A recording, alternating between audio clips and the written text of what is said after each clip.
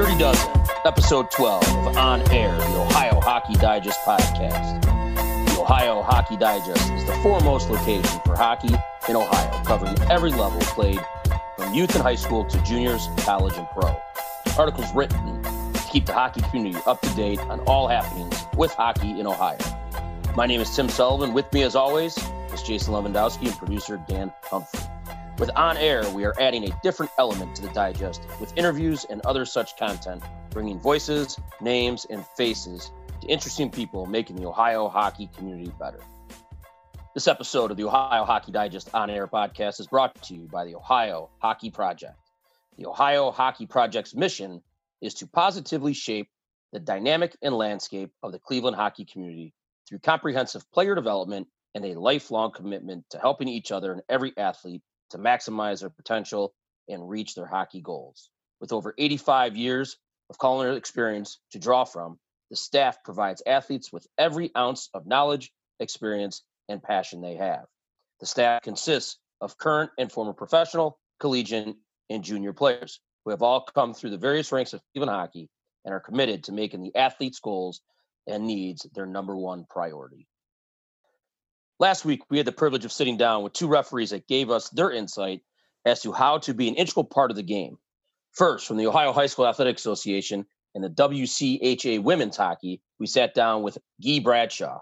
Guy gave us the blueprint with which to become a referee and how to work your way up the ladder. It was really great to talk to Guy. Jay, you and I have known Guy for a long time.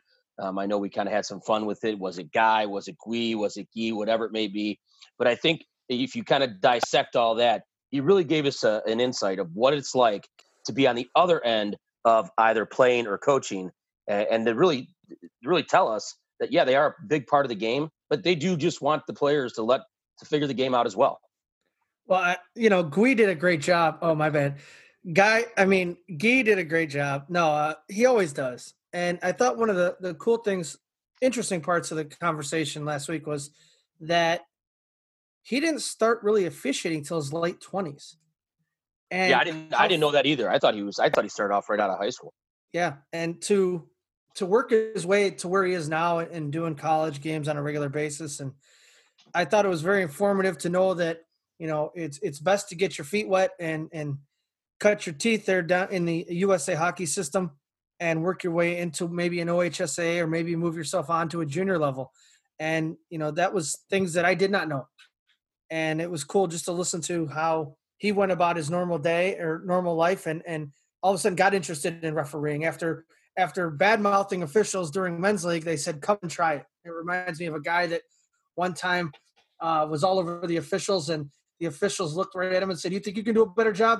Why don't you get your skates and put your jersey on? And that guy looked and said, my skates are in a truck, pal. I'll be right back. So no, it was cool to hear how, Guy was able to network through different, referee camps and work his way into the Boston area to do a lot of junior work. And then just sky was the limit. Now he's pretty much instructing all across the United States on how to become the next referee.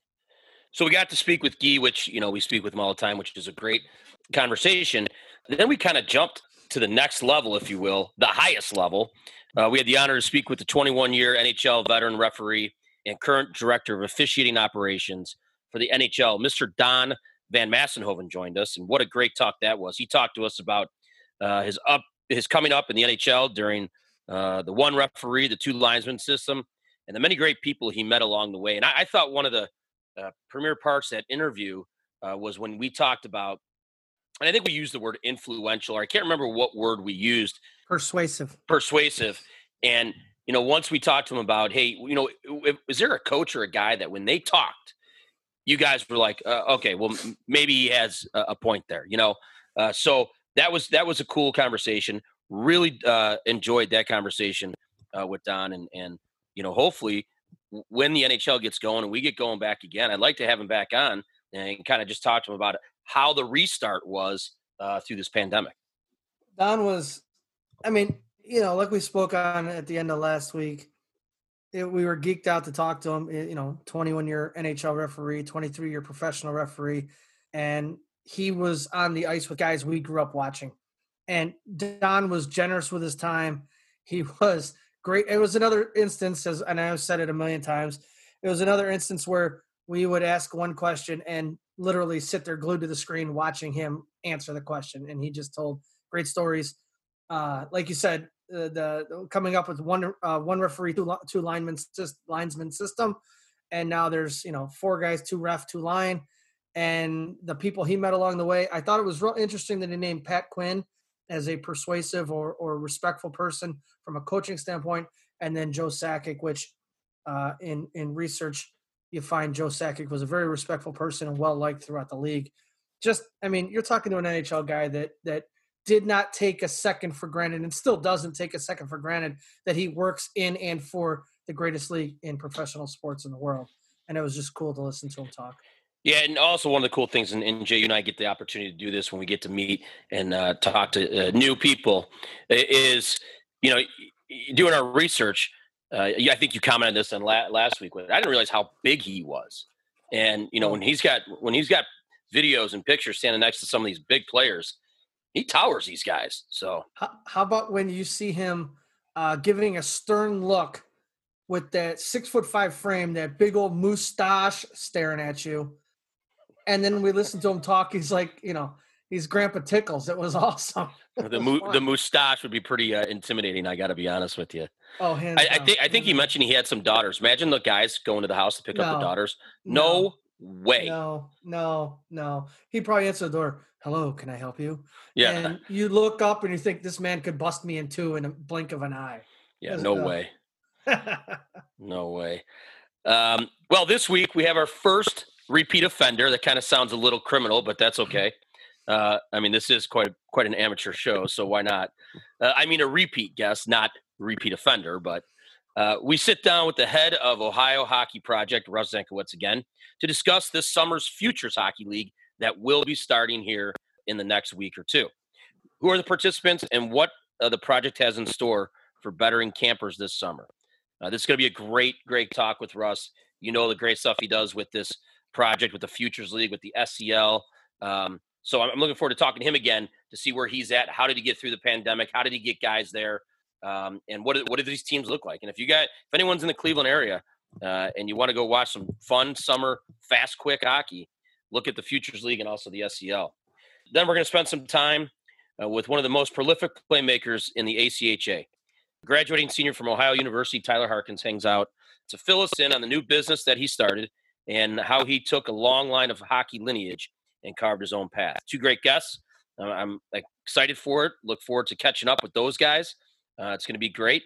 But I think we've got some new news here with the boys here on the cast. And so I think maybe we should just start right with the Hump Dog. Holistic Hump. What do you got for us? So I will officially be taking my talents to the great city of Middleburg Heights. Oh. No, the wife suburb. I like where we're at. Yep. The wife and I, we mentioned before, sold our house and have anywhere to go. So we've just been looking at houses and found one in this nice little quiet neighborhood in Middleburg Heights, family friendly. Formerly known as a quiet neighborhood. Go ahead. Yeah. But saw it on last Thursday and put our offer in. They accepted the offer Friday morning. So now we just got to get the process rolling with all of this stuff. But other than that, nothing too new. Good. We're how long is it going to take to take down the jungle gyms, the Humphrey amusement park, and get it ready to move? Did you get that amusement park of yours? Like, did you have to lease it from Cedar Fair? No, we took stock in it. We just bought it. So Cedar Fair, Jays, who owns like Kings Island and Point. Okay.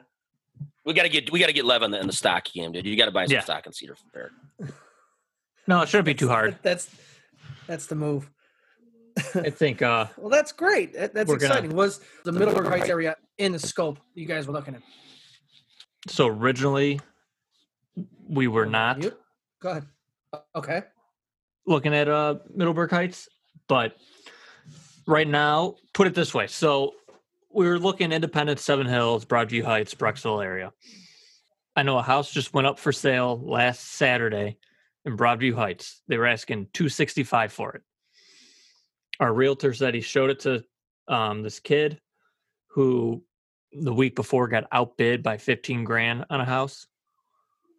So he really wanted this house. That's $265. They offered $305 for the house. Oh my God. He didn't get it. He got outbid again. Oh. So like that's how crazy. Hey kids, we're moving. Pack it up. We're moving. Hell, just leave it all there. So I knew. Are you kidding me? No. Oh my God. So I mean, it was kind of, we saw this house, price was right, and it was put the offer in and just kind of pray to God that they accepted and don't want to deal with any headache of the market. But right. So we lucked out. Well, that's good. Lev, what's new with you? Anything? No, we were able to go on the ice last week and with a prorated group, and it was exciting just to be on the ice again. And obviously, we haven't had the chance to open up until all the bases were covered for distancing and that. And it was just great, just fantastic, just to touch the ice, to be on the ice, to see the guys, to interact with them as best we could, and that's really the only exciting news that I have, other than status quo. Yeah, no, I agree. It was nice to get on the ice. It was nice to just get around the rink again. I mean, there is some restrictions, which, hey, listen, that's as long as we can get in there and follow the restrictions, that's cool. It's been a wonderful couple days here in the north eastern part of Ohio, especially in Cleveland. Man, it's been hot as heck. So it's been nice to get out and do some things. But yeah, no, I agree. It was good to get out and get on the ice. Well, let's dive into the digest and see what's making news in the world of hockey. Are you an aspiring young sports writer or just like watching and talking about hockey? Ohio Hockey Digest is looking for writers to provide coverage of all levels of hockey, but primarily high school, ACHA, and girls and women's hockey in and around the state of Ohio. We are currently lining up contributing writers for the 2020-2021 season. If you are interested, please contact Scott Harrington at Scott, SCOTT, at ohiohockeydigest.com or call 216-548-2345. Taylor Lay is the new head coach of the successful ACHA Division II program at the University of Cincinnati. Lay, 27, played club hockey at Miami, where he was named first-team All-American, as the Redhawks had a runner-up showing in the 2016 national tournament, played in his native Westchester, Pennsylvania. Lay went on to coach for both the women's and men's ACH teams at Miami, including a stint as the head coach of the men's Division II team, in addition to coaching in the Miami youth hockey ranks. He is looking forward to the opportunity behind the bench of the Cincinnati Bearcats. Our outlook for this upcoming season is to continue building upon the recent success of the team. The growth that we've seen over the past few years has been huge, and we're trying to just continue to build that and continue the momentum moving forward so that way we can be a powerhouse for years to come.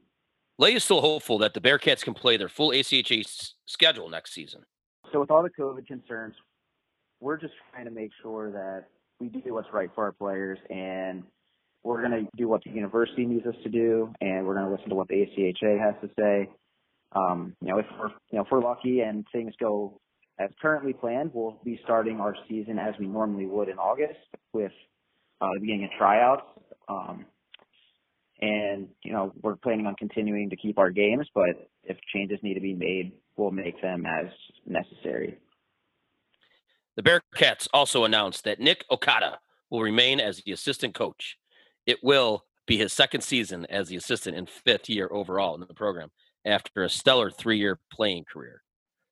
As a player, Okada had a prolific puck-moving defenseman for UC with a single-season assist totals of 89 in 2016 and 17 and 77 in 2017 and 18. His 230 career points in just 90 games placed him third in program history and first among the Blue Liners. That is a ton of apples for a D-man, Lev. A puck-moving defenseman? Jeez, oh man. That's an understatement. 230 career points in just 90 games. Okay, so this And he's it places him third. Right. Wow. You look at you look at a guy like John Malloy, who came out of UC and then to go play D1. This kid looked like he had a pretty hell of a career there, and maybe could have got himself to a D3 program or something. But hell, that's a hell of a career for that young man. Absolutely. Also we heard just before taping that Ohio State has named a new head coach for their ACHA club team. More on the new hire, Greg Corcoran, next week. The Worcester Oilers are returning to the ice this season in the United States Premier Hockey League, and they will be holding a pair of tryouts for any prospects interested in exploring opportunities in junior hockey. The tryouts will be held July 10th through the 12th and August 7th through the 9th at the Alice Noble Ice Arena in Worcester. The cost of each tryout is $150. Go to www.worcesteroilers.com for more information on how to sign up. We look forward to having Oilers co-owner Marty Kerr and head coach Jordan Roymer on the podcast in the coming weeks.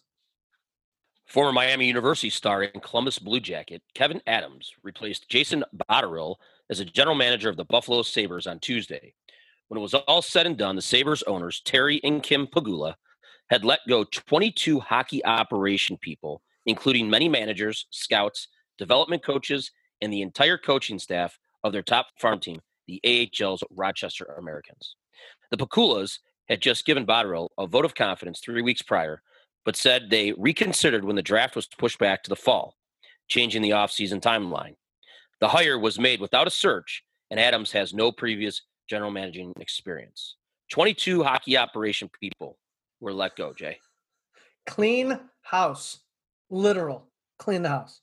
I mean, do you think that instability is going to hurt them when it attracts talent, like for the draft or any of that? I don't know. I don't want to speak ill of things. I think yes. I think that instability, you're going to have to put a heck of a package together when signing guys to say, hey, look, yeah, we cleaned house, but here's where we're going. I mean, no disrespect to Kevin. They hired him without a search, and obviously they trust him. Good for him. Best of luck to him. And first time GM. I mean, let's see how he runs with this opportunity. I'm sure he'll do fine. No disrespect intended. Buffalo's been a disaster. Buffalo's been a mess for a while, and you got a guy like Jack Eichel in there that is ready to hit his prime. He's been having hell of a seasons, back to back so far, and he's just coming into his own really. And now, what are you going to do? I mean, so the Pagulas must trust their decision, which obviously they do because they made the decision. But you bring a new general manager, zero experience. You literally empty the cupboards in a gong show of a situation. Well, you better be. I mean, it's got it. Where else can you go? Maybe it's one of these things where you can't go any lower. Yeah, I don't know. Maybe it's that they, what's the definition of insanity? Doing the same thing over and over, expecting new results. Well, maybe this is it, and they're tired of it. So why not? I mean, what the hell are they going to lose? They have made the playoffs in when? I know they got Are they going to lose 65 games? Oh, they already did that. Yeah, I mean with they were close to making the playoffs this season. Right now, if the COVID doesn't hit and they continue on with the NHL season and maybe they make the playoffs, do all these moves happen? Maybe not, but maybe like we talked about a million times that this has allowed everyone to slow down and take a good hard look at things and see what's important. And maybe, unfortunately, 22 people were hit with the coronavirus, so to speak, in that the Pagulas were able to take a step back, reevaluate, if you will, and said, you know what, let's clean it out and let's start it over. Who knows? Right. Ohio State forward Michael Gilden was among 43 U.S. players selected to attend the World Junior Summer Showcase.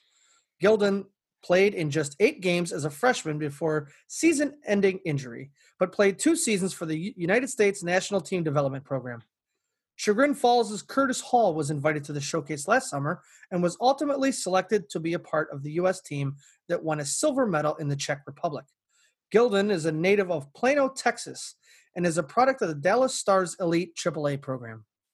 The Menor Icebreakers took part in the Federal Prospects Hockey League's dispersal draft last week, selecting forward Marco Luciani with the second pick. Luciani scored 9 goals and 11 assists for 20 points in 43 FPHL games split between the Danville Dashers and the Battle Creek Rumblebees last season. The draft gave the remaining 9 teams in the Federal League an opportunity to claim the rights to one player from the roster of the disbanded Rumblebees. Senior forward Will Cohen and head coach Brett Howden of the Upper Arlington Golden Bears were recognized at the Central Ohio All-Star Preps High School Sports Awards. Cohen for top hockey player and Howden for top hockey coach. The awards ceremony happened virtually with Wayne Gretzky announcing the player of the year. The other finalists were Diego Pitones from St. Charles, Gage Schlotterbeck of Olentangy Liberty, Andrew Vidrick of Olentangy Liberty, Clayton Headley of Olentangy Liberty, Jackson Buss of New Albany, Brandon Barish of New Albany, and Garrett Alderman of Upper Arlington were also recognized for their outstanding seasons. Congratulations are also in order for Nick Creston of Kent Roosevelt, who was named the Portage County Player of the Year after scoring 45 goals for the Rough Riders as a senior. The Tampa Bay Lightning closed their training facility on June 19th after 3 players and 2 additional team personnel tested positive for COVID-19. The next day, the NHL revealed that 11 NHL players have tested positive. The NHL is currently in Phase 2 of the restart plan. Phase 3, the opening of training camps, is scheduled for July 10th.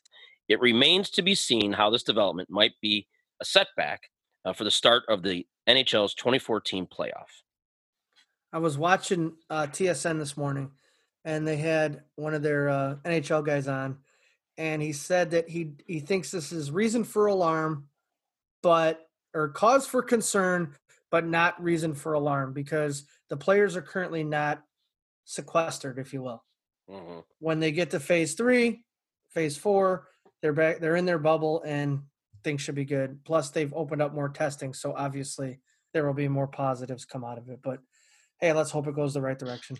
Right. And finally, the Columbus Mavericks of the USPHL Premier Division and the New Hampshire Junior Monarchs of the NCDC held a joint tryout camp at Lakewood's Winterhurst Arena Thursday and Friday. There were 20 Ohioans, 9 of which played in the OHSAA last year. Among the 30 players in attendance who had an opportunity to make an impression on both teams. The Mavericks are an affiliate of the Monarchs, who are located in Manchester, New Hampshire, and compete in the NCDC, a 13-team tuition-free Tier 2 circuit on the East Coast. The Digest's Scott Harrington caught up with Mavericks general manager and head coach Nate Handeran between sessions. So is this your first on-ice activity as the head coach of the Mavericks? It is. So that's exciting. How's the first day gone?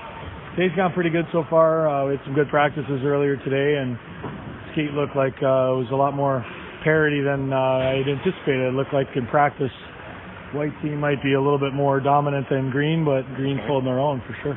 Good. Why did you pick Cleveland for this tryout team? Well, I think it's important for us we're trying to maximize our exposure throughout the state of Ohio, and Cleveland's a hockey-rich market, has been for a long time. We wanted to create a little proximity to some other auxiliary markets like Detroit and in Michigan, and maybe into Erie and Pennsylvania on that side as well. That could be a draw. And we're planning to have another camp later in the summertime down in Columbus, so it'll be a good opportunity for us to showcase our home rink. I think you said you had 18 players signed already for next season. Are there any particular holes you're looking to fill right now? Yeah, it's been interesting seeing the landscape across hockey, just talking with families, talking with kids. Everyone's kind of in a holding pattern, trying to figure out where they're going to be, what camps they're going to attend because they got canceled or rescheduled. So we're trying to be patient and find the right players that are going to have a desire to improve, desire to develop, and want to do the right things. Yeah. What's with 2 days on the ice with a group like this? What are the easiest skills to identify in a short period of time like that? Skating stand out? Or? Yeah, skating I think stands out, but when some guys have been off for with lengthy time, like maybe some of these guys have, that everything's equal, so it tends to shine through. You can see players' shooting ability. I think I always like to have a practice component to any camp because you see guys' habits, you see how they work and how they operate, how they manage, making a mistake, and then see them playing in a game where they can kind of turn it loose a little bit and see where their hockey IQ is. We have 9 Ohio high school players here. What's the toughest thing you think jumping from OHSAA to the USCHL?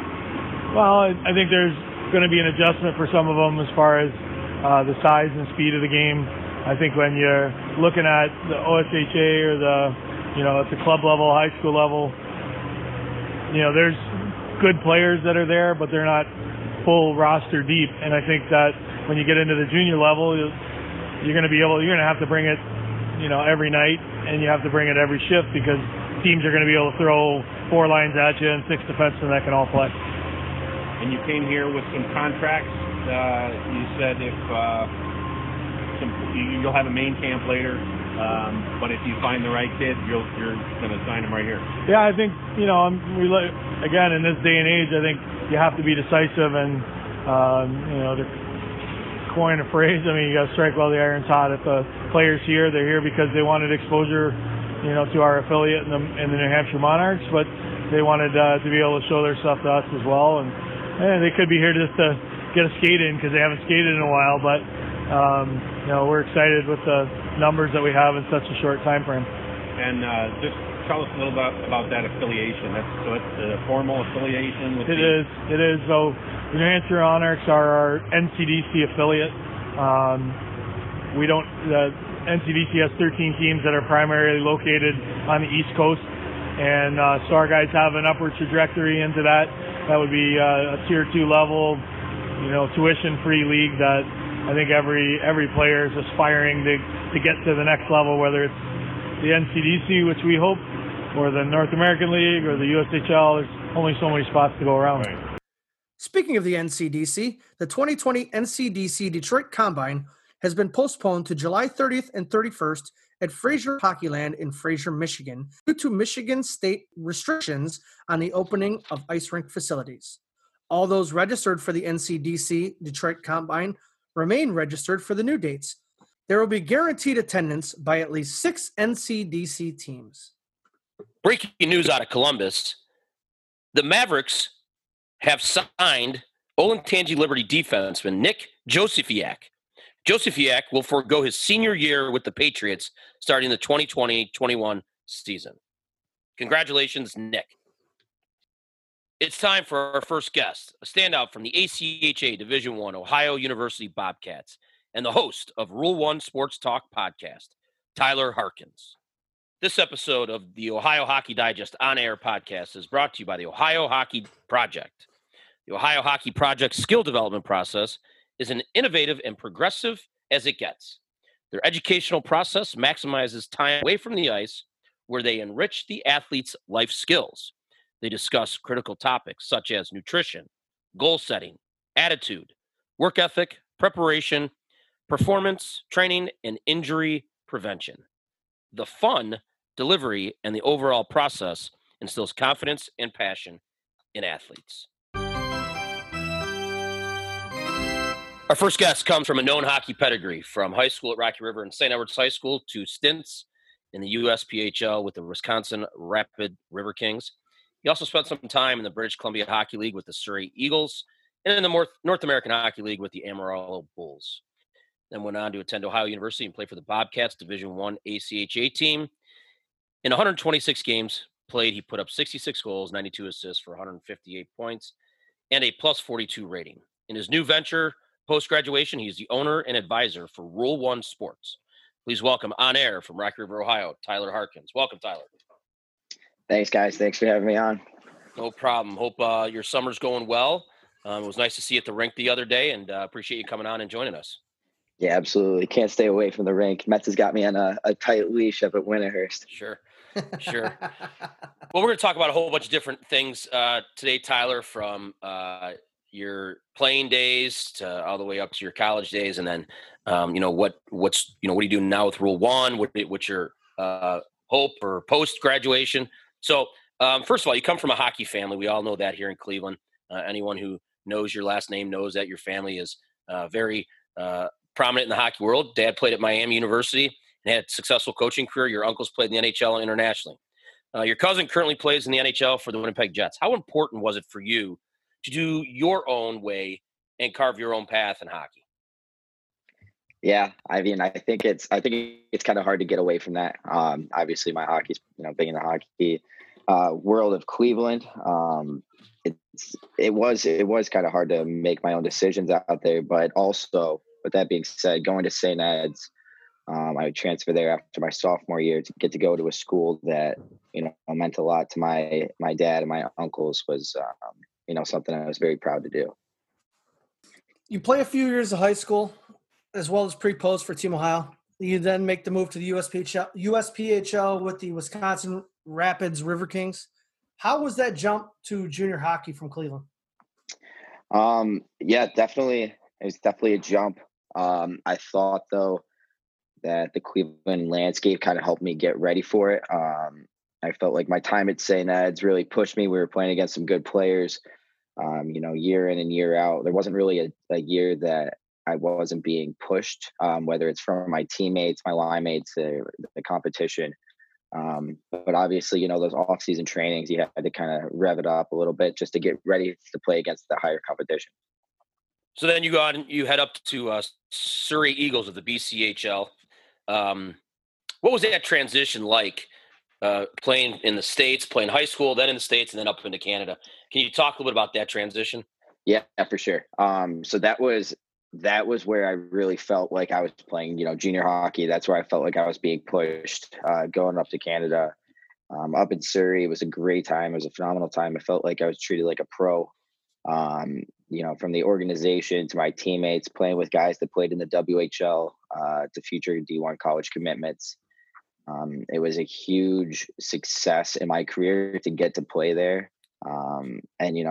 Obviously I got to play against some good players as well, like Tyson Jost, and guys playing in the NHL. So it was a huge jump, but it was really exciting to get that opportunity to go up there. If anyone could get out to the BCHL, like if you're from Cleveland, you have the chance, I would do it. Living in Vancouver, playing around that area was the time I'll never forget. Yeah, I'm sure. And again, it's probably like, you play in front of decent crowds here in Cleveland, nothing extraordinary. But when you go to a place like that and you play in that atmosphere, that's got to just get the juices flowing. Yeah, absolutely. Like you're playing in Penticton or Langley, Cowichan, like those rinks or stadiums, and you're playing that as a junior hockey player, and then they're getting loud. The fans were awesome, and you're around a bunch of hockey people, and it was a great time. How old were you when you went up there and played? So I went my first year junior, so I would have been 18. Okay. Wow. Okay. 18 or 19. Yeah, but it was so I finished after high school when I left St. Ed's halfway through, and then went and played for the Mission. So I think that was cool for me too in a development sense, because I did get to see some AAA players that were going to play in the USHL next year, the North American League, and that kind of helped my development as well, I feel like. Good. Cool. So in the summertime, you play hockey here in Cleveland as part of the Ohio Hockey Project's Summer Elite League.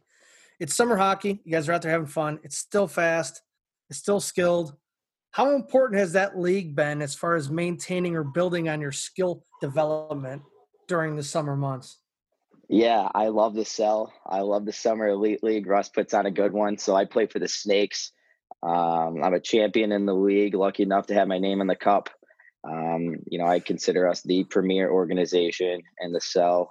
Jamie Young and I are the captains of that. We've got great players like Kevin Irwin, Matt Hartman, Kyle Cook. It's just a team full of studs. I'm just happy to be a part of it, and I I feel like you're selling me something right now, dude. Like I'm a huge advocate of the league. I love it so much. And the name of it is, your team is called the Snakes. Yeah, the Snakes. We wear green, the snake skin. We have a great time. Yeah, we go to the Winking Lizard after the games. We're sponsored. If you get a chance to go on Twitter during the SCL when they're playing, it is absolutely on fire. The trash talking that goes on just through Twitter, and the Snakes, and who's the other one? The guys that always wear the hula stuff. The Tropics. Yeah, the Tropics. Yeah, those are Tropics. You guys give them. Well, the Numa. Yeah, boys, Numa's a good team too. They're definitely someone we love and hate to play against on the ice. It's a lot of fun when we get it because we're the two older teams. So the Smith brothers, they're great, but it's fun when we beat them for sure. Will you be playing in the cell again this summer? Yep, we will. We just kind of are finalizing our roster. So there's some sort of a draft process, right? You protect like your core group of guys, and then kind of build off of that with the free agent pool and some sort of draft situation. So, yeah, I feel like our team's great. I think we're probably going to host the Cup again this year too. So I'm real excited. Well, I really hope that some of the other guys are listening to this because I'd like to hear what they have to say. I do too. Jamie Bussell plays on the Whalers. Okay. So he's obviously, you guys coached him. They tried to take our green jerseys for this year. We absolutely put our foot down. So there's going to be a bit of a bloodbath when we play them, I'm sure. There you go. Little preseason animosities growing right here so far. Yep. Don't poke the bear, though. No. Little gamesmanship here. COVID-19 gamesmanship. I love it. So you cap your junior career off with the River Kings, and I mean, I think, I don't want to say it was a great story for me, but you remember that game I went up and watched with Coach Albee, and was it a puck or a stick you took to the orbital bone? Yeah, so it was a stick, but the crazy thing is it was a stick on two separate occasions to the same spot. So I'm gonna shred it up. I'm gonna tell you, he came out of the locker room and I was like, hey, first of all, hell of a game, but are you okay? and what do we have? I have you start eating some food or chewing some gum or something to see if just to see my face was broken. And then and Albie drove me home. Tyler Albitz drove me home that night, all the way back to Cleveland to start. I don't know, was it winter break? It was I think it was winter break. Yeah, so I'm just sitting there and my face is mangled. I probably couldn't drink out of a straw. It's definitely still some scar tissue in there. But yeah, it was two sticks, same spot. The cool thing is I got the last stick off of my hat-trick goal. So I scored the third goal of the night. Yeah. And then as soon as I bury it right in the face. But yeah. So you cap off. What a game for you to come to. Oh, it was great. To come to, though. It was great. I was actually worried. I remember I gave you my number. I'm like, Tyler, if something happens, like you can't breathe at night, just give me a call. We're right here. Yeah. Well, you cap off your junior career with the River Kings, then you head to Athens. And I can speak on this. You obviously played there. Lev, you went there. An atmosphere, if you're going to play in the ACHA, like Athens, Ohio, was absolutely the cream of the crop. You went to Ohio University. How did you enjoy your time there, and why or how did you choose OU? Yeah. So I loved my time there at OU. Lev, it's a great spot. So honestly, Lev, how great of a spot is it, Lev? There's T-shirts that say Athens, and on the back it says "because every place else sucks." That'll tell you how good Athens is. But how do you know, Jay? How do you spend any time there? I spent a couple moons there, Sully. You want me to tell you exactly how many, buddy? I should have come out of there with a master's and my doctorate, but no, I just got the bachelor's. We're good. Tyler, continue. We'll get into that in a minute. I got some questions about A-Town. Go ahead, Tyler. That's funny. Yeah. So a huge reason I went to that school was just because my friends that went there, like Gabe Lampron, and I played at Eds with him, and real good friend of mine, look up to him. So I was like, yeah, I'm not ready to be done hanging out with Gabe for a couple more years. And then Matt Rudin as well was another big reason. But if you were like, for me, the seniors were Matt Hartman. I had Spellacy there. I had Geither there. I mean, those are three big names in Cleveland. So getting to wear a jersey, alongside of those guys, players that I look up to, and throughout my hockey career, that was special. That was definitely a special moment. Where was the spot? Where did you guys go when you went out in Athens? You're graduated. It doesn't matter. Yeah, we went to the College Inn. The CI was the quote unquote hockey bar. They treated us better than I've ever been treated at a bar, and it was a great time. So you didn't go to the casino, Crystal? The Crystal Casino right next door. We spent some time there. We had a kid that was like a bartender and then was playing, and then became a bartender and stopped playing, which, I mean, he helped us out definitely a lot, having him behind the bar. So that was cool. Absolutely. How about what was the atmosphere like for a crazy weekend at Bird Arena? I mean, Sully mentioned that the atmosphere is just insane, and I've been to numerous games in that arena, watching different friends play, but that place is just crazy. And when I went there, it was the transition from the chicken wire fence to glass. Now you guys get, a phenomenal locker room, and the building has gone through a lot of upgrades. But what was the atmosphere like on a home weekend there? Yeah, so we weren't getting beer thrown on us through the chicken wire where you're getting a couple sips in during the game, sadly. But no, it was cool. Like freshman year, our Father's Day weekend, or Dad's weekend, there's just a picture of it that I remember. It sticks out to me. It's like there's 4 rows back of people around the stands or around the glass. All the spots in the stands are taken. Sold out crowd. Everyone's screaming, yelling, jumping around. It's going to be tough that I'm not going to get to play in a setting like that. Maybe we'll get some more fans at the Cell games, to give us a little crowd action. But yeah, no, it's unbelievable. I mean, people are up jumping around, shouting. Thankfully I got to score more than a couple goals in that rink, so I got to be the center of attention at times with some celebrations with everyone. So if you're looking at it, if you're looking at playing in the ACHA, I think OU is definitely a spot. So 3 out of the 4 years you guys headed the national tournament. It would have been 4 out of 4, but obviously the COVID epidemic shut down the national tournament. Did you feel your game improving year after year to where you were just definitely becoming one of the best players in the league?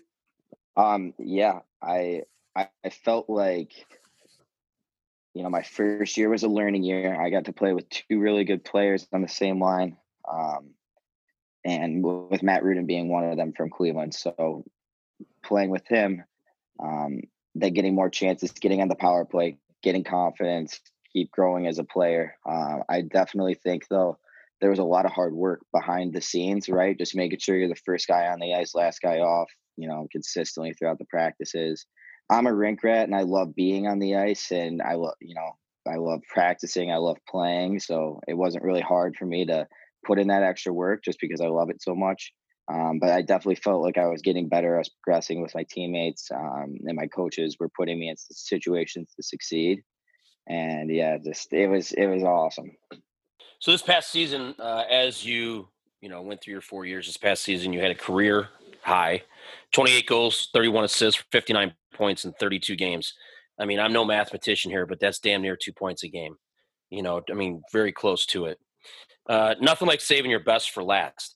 Talk us a little bit about how it just seemed, and I got to be honest with you, Tyler, every single time I'd watch it on Twitter or I could stream it somewhere, it was just seemed so natural for you that you just looked like you were so comfortable out there. Yeah, I mean, like it's it's in the family, but it's something that, like I said, I take a lot of pride in it. Like hockey to me is really just everything.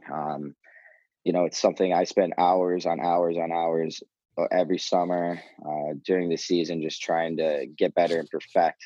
In my garage out here, I've got my stick handling ball and stick handling puck, which I'm going to hit after this Skype call. So I'm always trying to get comfortable with my stick, trying to just be the best I can be because I love the sport so much. Like, it's cliche, it's crazy to say, but like there's nothing cooler to me than going out there and succeeding in something that I am truly, truly passionate about.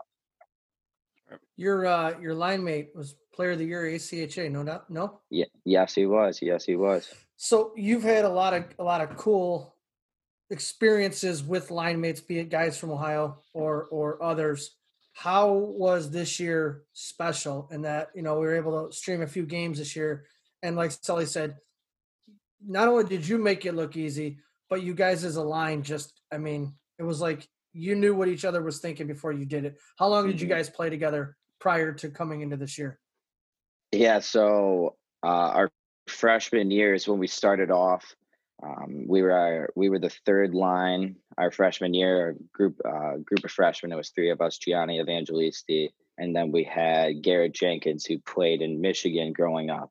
We also had Mikey Pulisic between Gianni and I, who was a Padua player. So we got to play together freshman year. Sophomore year, we kind of stepped away from each other. But we're on power play together. Junior year, got back into it, and senior year, spent a bunch of time together. So yeah, I think we complemented each other very well. He's a very good playmaker, and he sees the ice very well, which helps him out a lot. He could score goals as well. He's got a great shot. So yeah, he played Jackets growing up, and then we would have played against each other. And growing up at some point when I was on the Barons and he was in the Jackets, but no, we had a lot of success together and it was a lot of fun. And I texted him after he got Player of the Year. I was like, "Hey man, congrats on Player of the Year." He's like, "Harge, thanks for scoring all those goals for me." So no, we had a lot of fun together and we were pretty complimentary of each other for 4 years. So that was cool. So like we talked about earlier, you guys were set to go to nationals again. When did you guys find out the tournament was going to be canceled, and what was the mood of the guys? Yeah, so we were supposed to leave on a Tuesday, and we get back. I don't know. We get back on the Tuesday before. We have a couple sets of practices, right? So we're grinding, we're gearing up, we're doing 2-a-days, trying to get the body just like shocked, getting back into playing mode because I think we had a couple of days off, just to reset the mind. And we get called into the locker room on a Thursday, and why else? We having a meeting. We were seeing what was going on. They were canceling all the NCAA events, basketball, hockey, and then we found out. We were all pretty bummed. As the senior class and kind of knowing that it ended like that really hurt. My class went four years in a row. We're going to go to the national tournament, as well as 4 years in a row finishing the regular season in the top four, which I don't know many classes have done it. I know obviously they won the national championship 95, 96, 97 at OU. So I'm sure that those three classes did it, but we felt like we were due for a national championship there. So it was a really hard pill to swallow. But then, spending the weekend with the guys, and it was tough, man. It feels like we never really got closure from like playing with each other, from hanging out, from school. So yeah, we're trying to plan a trip to all get back together one last time. Right. So you ended up graduating. What did you graduate? What was your degree in? Communications, and then minor in marketing, and then I'm also in the sales program. Okay. So yeah, talking degree. Yeah, very good at it too. You started a company with former teammate Austin Quarters called Rule One Sports. Can you tell us what that's all about? Yeah, so that's my advising company. I have like I said, a passion for hockey. In the future, I want to be an agent. So I thought no better way to start kind of getting used to building my contact list, to getting comfortable with reaching out to coaches than just start an advising company. So yeah, we started Rule One Sports. We're handling the careers of youth hockey players, where we try and help advise them on where to go. Ultimately, it's their decision, right? But help them. Advise them on where they want to play, off-season programs such as workouts, drills, works together here. And it's a really fun, aspect of the game. I never had an advisor, but for players that don't come from a hockey rich background, it's definitely an advantage because so look at this, if you're going to play juniors, right, and you're going to play, say, tier 3, and you're going to go in the USPHL, and you're in a tryout situation, or you're trying to get signed, but these teams haven't really seen you. How are you, are you going to email them? Are you going to go through talking to 5, 6, 7 teams until you get a contract? Or are you going to outsource that to someone else while you're training, you're working on bettering yourself as a hockey player? And that's where I come in. I call these coaches. I send them film. I talk about the type of player they are, the type of person they are, and, go from there. I represent Garrett Alderman. He won, I think he tied the career shutouts, or second all time in the career shutouts for Ohio high school. This year he plays down in Columbus. So that was a huge pickup for me. I was really excited to sign him this year.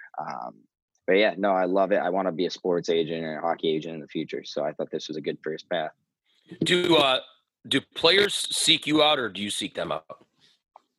Yeah, so we have like a contact us on our website, and people are running across our website, we'll get the notification that they're reaching out. But a lot of it is me. So I'll go to showcases. Obviously right now it's hard, there's no showcases necessarily going on. I think there was a CCM one in Chicago 2 weeks ago or last weekend.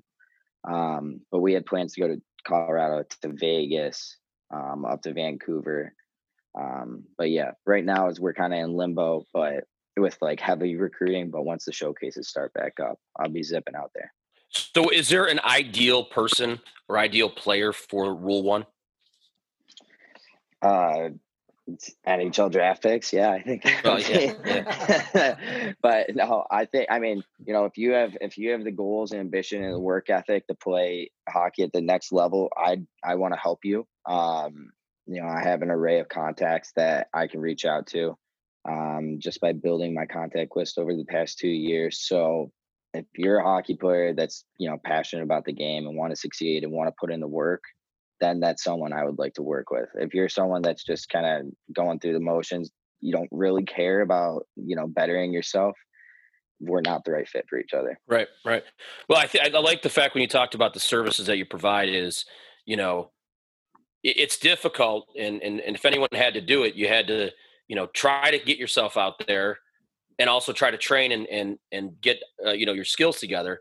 And if you can take some of that off your plate and just work on the physical aspect of it and trust someone to put you or to advise you to put you in a good spot, I mean, it's you're getting double the pleasure, if you will, Mm-hmm. Yeah, absolutely. Like the workout and like nutrition plans and nutritional advice that we're putting together in our packets, that's something I wish I would have had when I was playing, no matter what. And then obviously the workout plans, they don't have to go and pay for a big time trainer because we have put together all of these workouts and this plan for them to follow throughout the summer and during the season. So yeah, I think it's definitely a good value for what we charge. And I'm not here in the business of making money right now. I'm just trying to help kids get to the next level and, build my confidence in this area. Right. That's awesome. So what's next for you? Be it as a player, as a businessman? What are I know you and I spoke previously about the possibility of playing on, and also with Rule 1, you have a lot on the table. What's the game plan for you going forward? Yeah.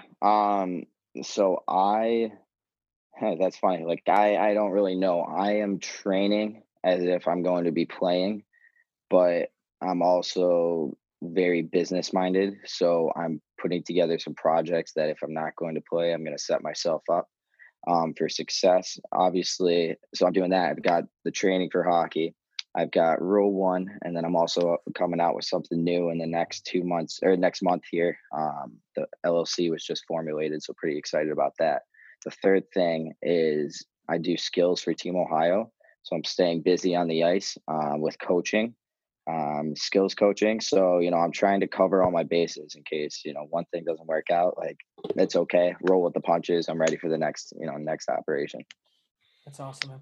Well, Tyler, I appreciate you coming on. And listen, listen, whenever you do onboard that new LLC and you want to come on and give a shout out to all of our listeners, we'd love to have you on and let you explain a little bit about what that is when the time is right. I think that'd be cool. But again, thanks for coming on. It's always good talking to you. It's always nice catching up with you. Learned a lot about Rule 1 Sports today, which is pretty cool. You also do a podcast. Is there any way that our listeners can listen to that podcast? Yeah, for sure. So it's Rule 1 Sports Talks. That's on Apple, that's on Spotify, and that's on Anchor. So anywhere you get your podcasting, you listen to your podcast, jump on Rule 1 Sports Talks. We're going to be getting some more guests on shortly, so tune in. All right. Very good, man. Sounds good. Tyler, take care. Continue to do what you do, and I know you'll always be successful in that, so good luck with all that. All right, bro? All right. Thanks, guys. Rolling right along, let's get talking to futures with head coach of the Ohio Hockey Project, Russ Zankowitz. Our next guest has the distinction of being the first repeat guest on the On Air podcast. After a successful professional hockey career, he knew there was a need for more specific training for hockey players in the Cleveland area. Out of the desire and necessity in 2011, he officially started the Ohio Hockey Project, a first-of-its-kind training program that only helped improve a player's skill level, but also helped improve a player's mental ability as well as strength and nutritional needs.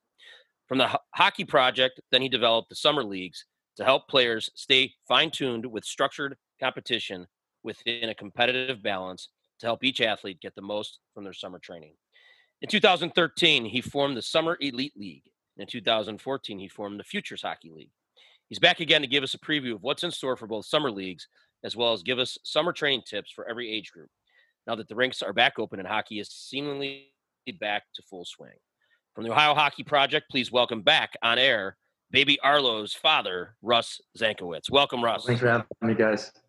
Well, the first question we got to get to, and I know we talked a little bit off the air about this, but how's fatherhood been treating you? It's been going. It's definitely it's a fun new chapter. It's I'll be really, really honest with any listeners that don't have kids. It's a little bit harder than you think it's going to be. And then to every hockey parent out there or parent out there, stick taps to you because it's you earned them. It's definitely hard. It's definitely been a really fun challenge for my wife and I, though. And all the hardships, though, it's kind of fun when you just you hold your child, and it really does, like every parent told me, it really does change your perspective on a lot of things. So it's been great. I mean, I'm a month and a half in, so I feel like a veteran. Changed a couple rough diapers, so I feel like I'm earning my stripes a little bit. What did you do on your first Father's Day? It's kind of lucky. Just spend some time with the in-laws. Yeah, nothing. Just like kind of a standard Sunday cookout with family, which was nice. So nothing too crazy. But good. Cool. So rinks are open. Hockey's getting a little later than usual start.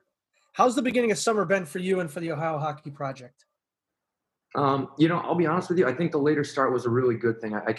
We touched on it the last podcast we had when we were kind of in the middle of the shutdown, but it's been my experience. We've been going really since June. I mean, basically for 20-something days, we've been going pretty hard. And I've noticed that every kid we've worked with has just been like smiles ear to ear, effort level, focus level. It's exactly kind of what I think most coaches anticipate as far as, their motivation and their hunger to get back on the ice. And it's like anything. I think sometimes you don't really appreciate what you have until it's gone a little bit.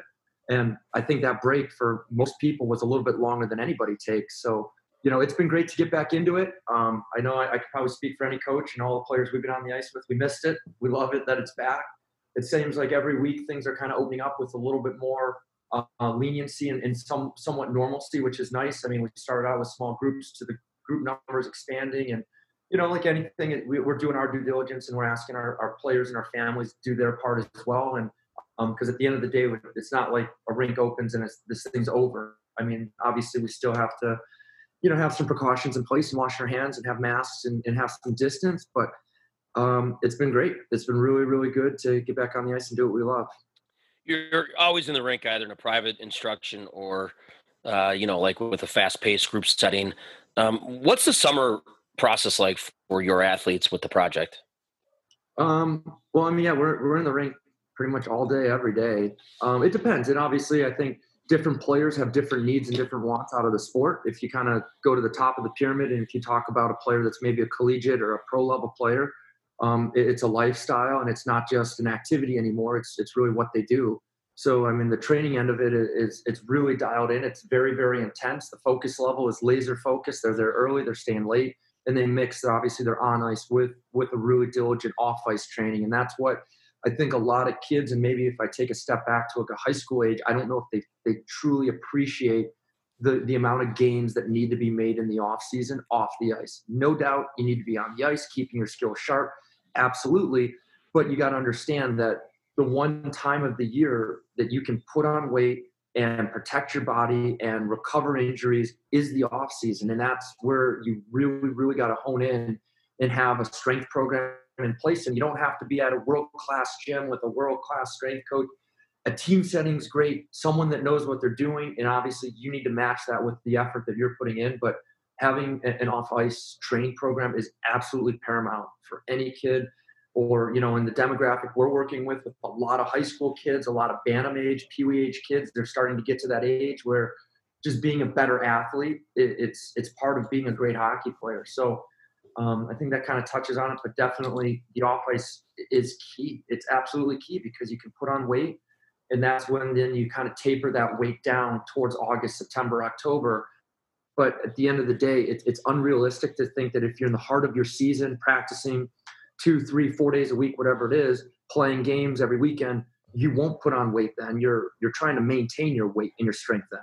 So the off season is when you really need to put that in, and we're really quick to kind of make sure kids prioritize that. Yeah, get on the ice, keep the skills sharp, but you don't need to be skating nearly as much as you do in the winter. I think you kind of flip the coin a little bit. So in 2011, I know you started initially a couple years earlier, but officially you started the Ohio Hockey Project.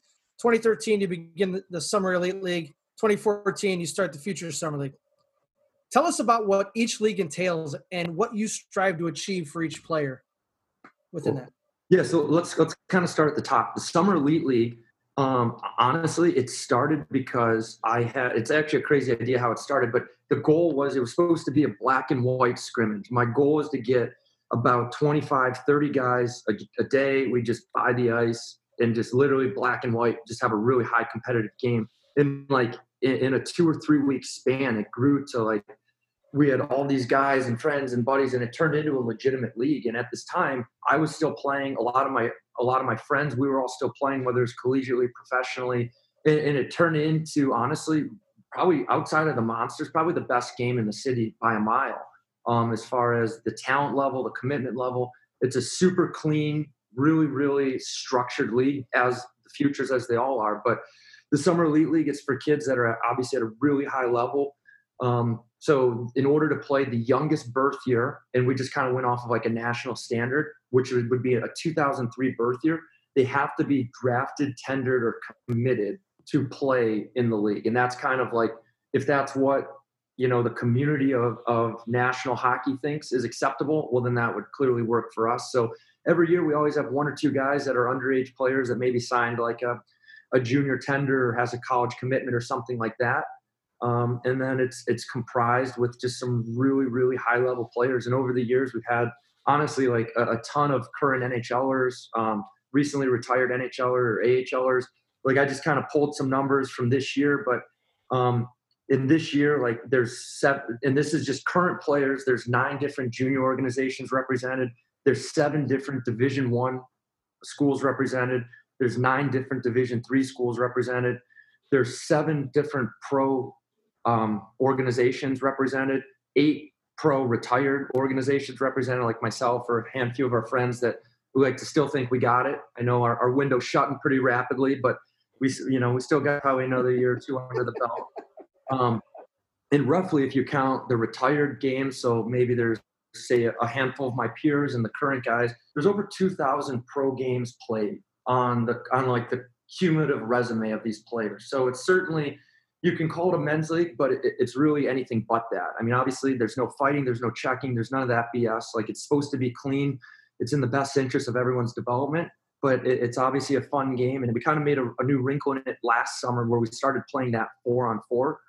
By doing that, first and foremost, it eliminated some incidental contact, which for me was really important because as the founder of this, I wouldn't be able to sleep at night if I know I put a player in a situation where they hurt a shoulder, hurt a knee, doing something. Obviously, we all love the game and we all assume the risk when you step onto the ice, but by having 2 less bodies on the ice, it opened up the game. It made it a much smarter game, a much better puck possession game. It almost looks like 5-on-5 on an Olympic sheet. It's the same activity. So we've got players there's like 4 Robert Morris kids that drive in from Pittsburgh every night for those games, kids that are driving up from Ohio State that live down there in the Dublin area.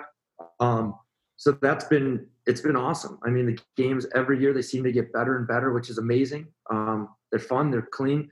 I don't know exactly all the COVID-related precautions we're going to have with attendance and stuff, but if people are ever able to watch this year, all the games are evenings, Wednesday nights at Strongsville. I mean, coming out, it's a really, really, really good game, and it's a clean game. And the cool thing about it, with the exception of those handful of players that maybe drive in from out of town, these are all like Northeast Ohio, Cleveland hockey players that are, they're obviously chasing their goals and the dream to play at the highest level they can.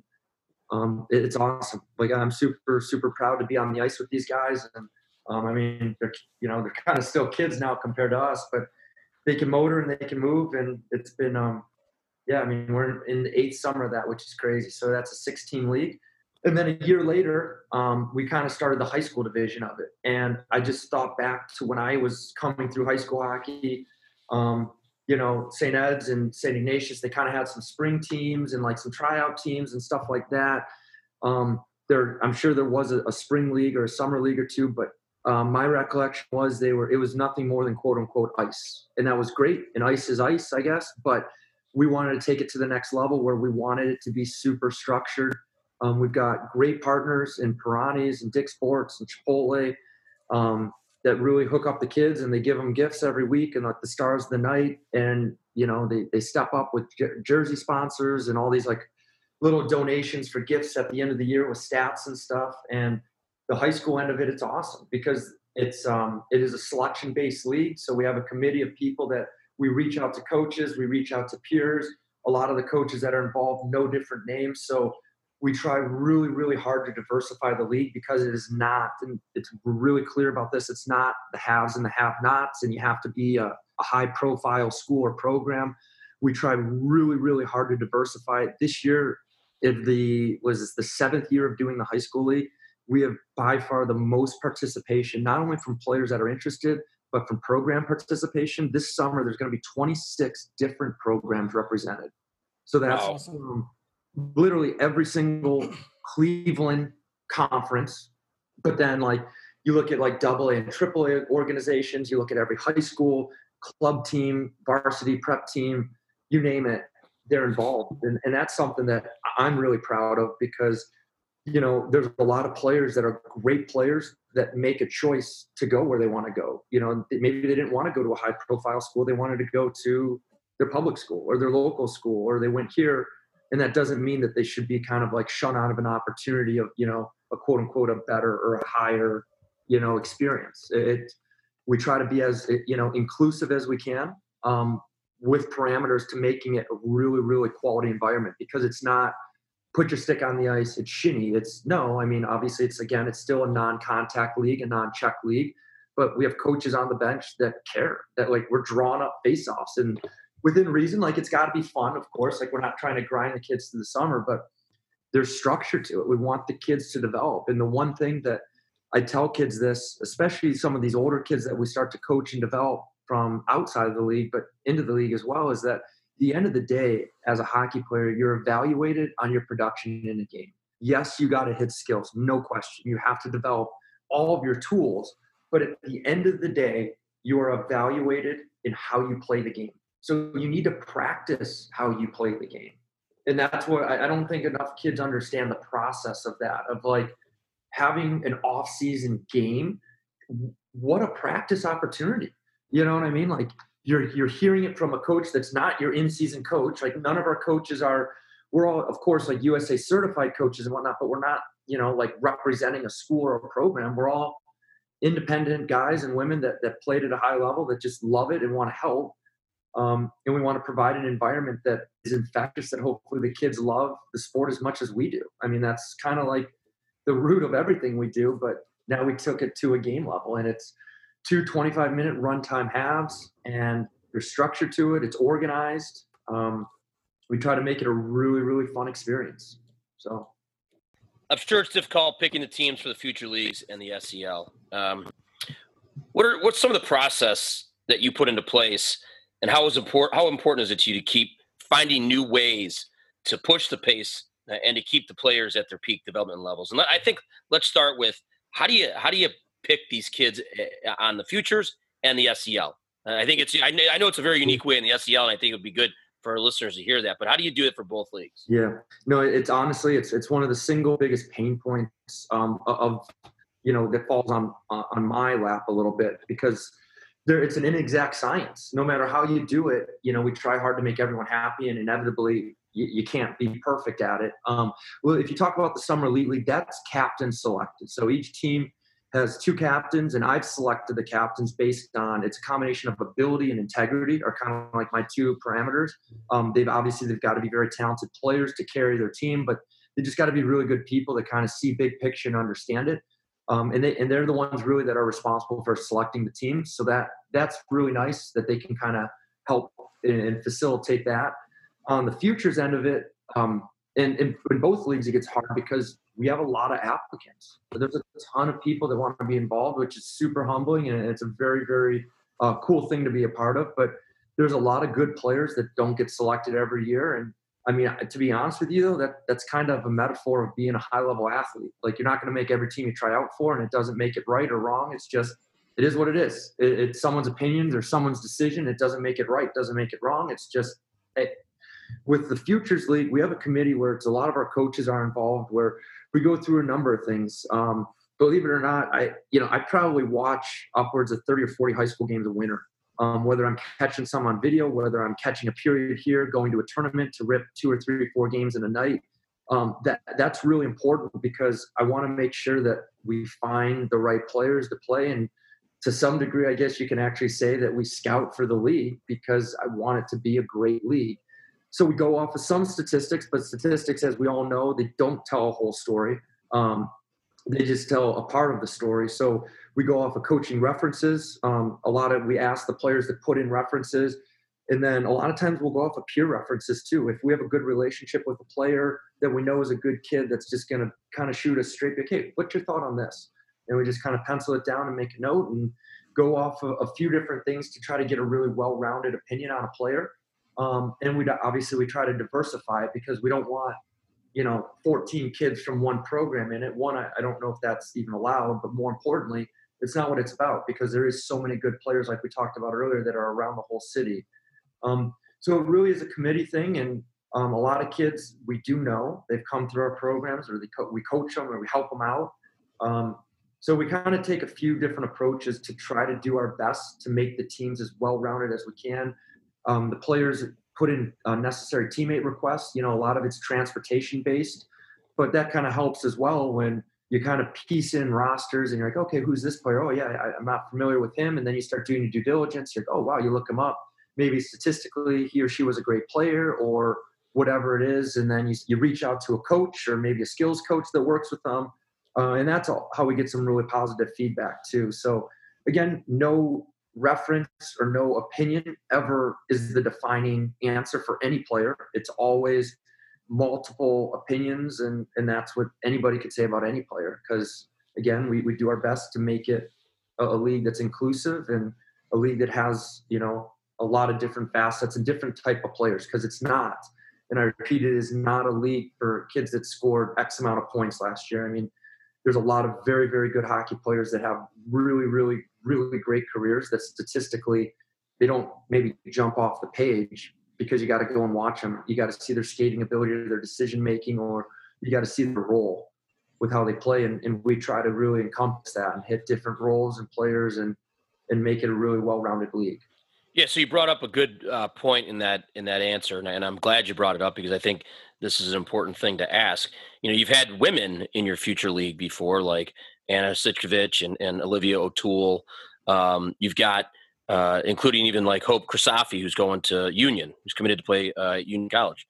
Have you ever had a woman play in the SEL? This year, we will have our third female participant in the history of the league. Our first ever female athlete was Kelly Stack from the U.S. Olympic team in Boston College and the Women's Pro League. And then the next summer, we had an athlete by the name of Audrey Warner. She played at Harvard. She was a really talented forward. And I'm pleased to announce that this year we selected a woman by the name of Lauren Bernard. She plays out of Clarkson University. She represented USA in the Under-19 Challenge last year in Japan. She's an extremely high-level athlete and a really, really solid defenseman. And the fact that it's 4-4, it opens it up. I mean, it's funny because she's going to turn a lot of heads. People might underestimate her, but she's going to be one of the better players in any game she plays in, which is amazing. So we're proud about it. I mean, gender really doesn't have a factor. I mean, if you could play, you could play. And that's kind of been our mantra. And even in our high-level training groups, I mean, we have a pocket of probably 5 or 6 Division I girls that are some of the best athletes in our group. You know, and that's something that I think if any female athletes or parents are listening, there's never, in my opinion, been the scale of equality is moving in such a positive direction for female athletes. You see how they had leverage to hold out with what they did last year with the Pro League. I mean, one of our coaches, Shannon Zapados, I mean, she's a phenomenal ambassador for women's hockey and what she accomplished in the sport. And the fact that we have athletes in the Northeast Ohio area that are talented enough to represent like that, like I couldn't be more proud to help provide a platform for them and, for any like young girls coming through it. And being a girl dad myself now, like I can't, I love it. I think it's awesome. So yeah, so to answer your question, this year will be our third female athlete playing in the Summer Elite League. And every summer we always have probably, 3 to 4 maybe really talented girls that are a part of it. So good. Awesome. So this summer you're starting a Pee Wee division. Correct. How did that come about? And do you see a demand for younger age groups in future summers? Yeah, I think so. I mean, one, it's that the birth year of the 2008s and 2009s, it's really, really deep. It's really, really talented. There's so many kids we work with, and some of them were siblings that played in the Futures League or the Summer Elite League, or kids we train with and they hear about it or they see it on social media. And the inquiries started like flowing in where parents were like, man, you got to do this. It'd be awesome. It'd be awesome. And, it happened for a few years where people would ask and we're just like, yeah, we'll see. And year after year, the demand grew where it's like, wow, like we could do this and we could do it the right way. And the talent level in that division, it's unbelievable. Like these kids are so good. Like I can't wait I say this about every division because I think so highly of all of these kids, but the young kids, I mean, they're just as fun as the super high level, the college and the pro guys. I mean, they love the sport. It's such a pure love of the game. And again, it's a super talented division, so I'm anxious to see how it goes. I know the kids are going to love it. They're going to love the experience of it. And again, it's an opportunity to be coached by a coach that isn't their in-season coach. We don't coach teams, so it's nothing more than like we really have the best interest of these kids at heart. We want to help them, and it's an opportunity for them to practice playing the game. And it sounds like such a cliche or such a simple phrase or message, but you have to be great at playing the game. You can't only be great at power skating or shooting the puck super hard or doing a flow drill. Those are all facets of being a well-rounded player, but you've got to practice playing the game. And again, it's kind of, to be honest with you, organically grown just like our whole project did, where we started with, 17 to 20-year-olds, 10 years ago. And then you realize it's like, well, yeah, younger kids need the help just as much as the older ones do. And this is another really good platform and another really good resource to try to help with them. So, yeah, we're super excited about that as well. So summer leagues can be a big part of the offseason regimen for serious hockey players. But what are some of the other key components of a successful offseason training program? So we actually touched on this last, if there's any repeat listeners, but first and foremost, it's mapping out an off-season plan. It's not just showing up to whatever mom or dad signs you up for, whatever you go to. You have to go into your off season with tangible objectives and then action steps on how to get there. So whatever it is, you're gaining weight, you're losing weight, you're gaining strength, you're getting speed, your skills, whatever it is, what are your deficiencies and how are you going to attack them? I'm a huge believer that you have to, especially at the beginning part of your off season, you really got to match your efforts off the ice with not only how you're eating, and your nutrition is honestly, it's paramount, but also what you're doing off the ice. I mean, you need to be putting on weight and strength, and then you need to be able to move that explosively to be a high-level hockey player. So that's definitely a really key facet. And then I think something that's really important in the off season, and maybe not, I don't know if everyone appreciates this, but you have to understand the line of not being burnt out, because there's a lot of opportunities to do a lot of different things, and that's great. And being on the ice, it is great because, again, you're passing someone or you're getting passed every day. It's how you kind of choose to kind of go down that road. But you got to love what you're doing. You got to want to be on the ice. And if you're being on the ice and you're fulfilling that passion and that drive, then that's a really good thing. But again, you can't just think that, I'll skate, 2-3 days a week, and that's all I need this summer. Yeah, that's a factor, but you need to get stronger. You need to get explosive, because that directly translates to your ability to play the game at a higher level. I mean, it's the other end of the coin. It works hand in hand. Right. Well, hey, we thank you for coming on and giving the listeners and ourselves a little bit more of a better idea of what the SEL, the Futures, your Peewees, everything going on in the summer, which is an unbelievable program. As a coach, as a high school coach in the area, I speak for the rest of the guys on this Zoom call that it has made hockey players better, Russ, because they have not just stayed on the ice, but they've stayed on the ice and focused on getting better. There's a big difference, as we all know, and I know our listeners know, that if you do something and you're just doing it just to do it, you're not really going to benefit from it, right? If you go out there with a purpose, for instance, if the Snakes want to hoist the cup again, then they're going to go out there and work their tails off, right? But maybe the Tropicanas or whatever are going to say, no, it's not going to work, right? So, you put them in a spot that they have to, that it's fun, like you said, it's summertime, it's fun. And I don't care if it's wintertime, spring, fall, whatever, it should always be fun. But you put them in a spot to where they're pushing themselves, and to be honest with you, sometimes not even knowing that they're having fun doing it. They know they're having fun, but they don't know that they're pushing themselves doing it. It's great. We've seen players benefit from it tremendously. Right. So we appreciate you coming back on and talking about it, Russ. No, I appreciate it. I appreciate it. Love it. All right, man. And if all of our listeners are out there, get on the Twitter page of Ohio Hockey Project. As soon as this stuff starts ramping up, like Love said earlier, man, there's some good Twitter smack wars going on. I love it. So check it out. And everything, our friends at the Digest, they do an amazing job hosting all that, the stats, the schedules, the updates, the stars. So it's a really clean delivery of the information, and it, makes it really easy for families and friends and athletes to follow. So hop online and check it out on the Digest. All right. Thanks, Russ. Thanks, guys. This episode of the Ohio Hockey Digest on-air podcast is brought to you by the Ohio Hockey Project. The Ohio Hockey Project recognizes that Cleveland hockey players need to have a truly homegrown, world-class development opportunity right here at home. The project takes great pride and responsibility in being Cleveland's first and original independent skill development organization that sets the industry standard and relentlessly works to break that standard year in and year out. From on-ice sessions to dry land sessions, classroom and video analysis, the Ohio Hockey Project surrounds athletes with every resource they could ever need. What a great day today talking to Tyler Harkins from Ohio University, Rocky River High School, St. Ed's, and Russ Enkiewicz, the creator of Ohio Hockey Project, and talking a little bit about his SEL Summer League and his future Summer League, as well as working with some of the younger guys. I really have to say that, and we did say it online, but his program that he has in the summer is very competitive. It keeps the kids having fun, but it also keeps them, with that style of compete every day.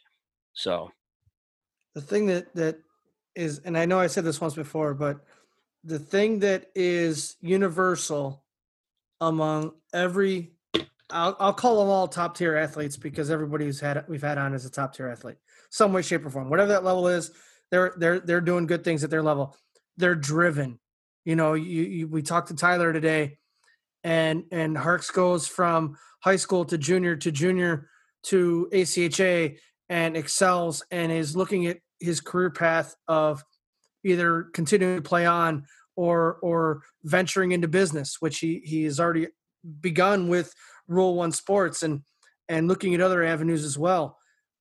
Russ saw a need in our community, and he went forth driven to make it the best for the individual players, not for his pockets or anything else. And, you know, Tyler's a driven individual. Tyler's a great time to talk to, or a great person to talk with. And his work ethic is excellent, and it's made him get where he's gone, and hopefully it continues on. And it won't, if he doesn't move on, it won't be for a lack of trying, and that's great. And he'll just move that work ethic into his business side of things. And like you said, Russ continues to grow, and with the hockey project, and the hockey project continues to grow because of him. And with the Summer Elite League, which if you get a chance to see it, definitely do it. It's fast paced. You're watching guys from, I mean, I just went last week and watched him skate, some of his guys, and one net was a goaltender from Ohio State, and the other end was a goaltender from North Dakota, and sprinkled in or a bunch of other Division I and high level junior players there. You see that in the SEL. The Futures League is just, I don't want to disrespect and call it a slower version, but it's guys that haven't gotten to that level yet. So it's constantly building, and there's so much good in what's going on. I think you said it earlier. You got to see the forest for the trees and actually realize there is good things happening. The hockey project is a good thing, and more people need to take advantage of it. You know what? It is a good thing, but change is hard, right, Jay? So when people are told over and over again that there's only one flavor of ice cream, and you bring in 2 other flavors, well, that original flavor, yeah, that can't be wrong, right? The other ones have to be wrong. And I think what people need to understand is that there is this huge forest through the trees. You just got to navigate your way through it to make sure you see it.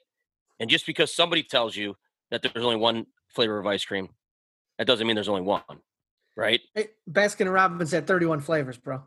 Yeah, but I tell you what, though, there's a lot more, right? But what I'm saying, though, is Baskin Robbins to try to break that mold and say, hey, it's just not vanilla or chocolate.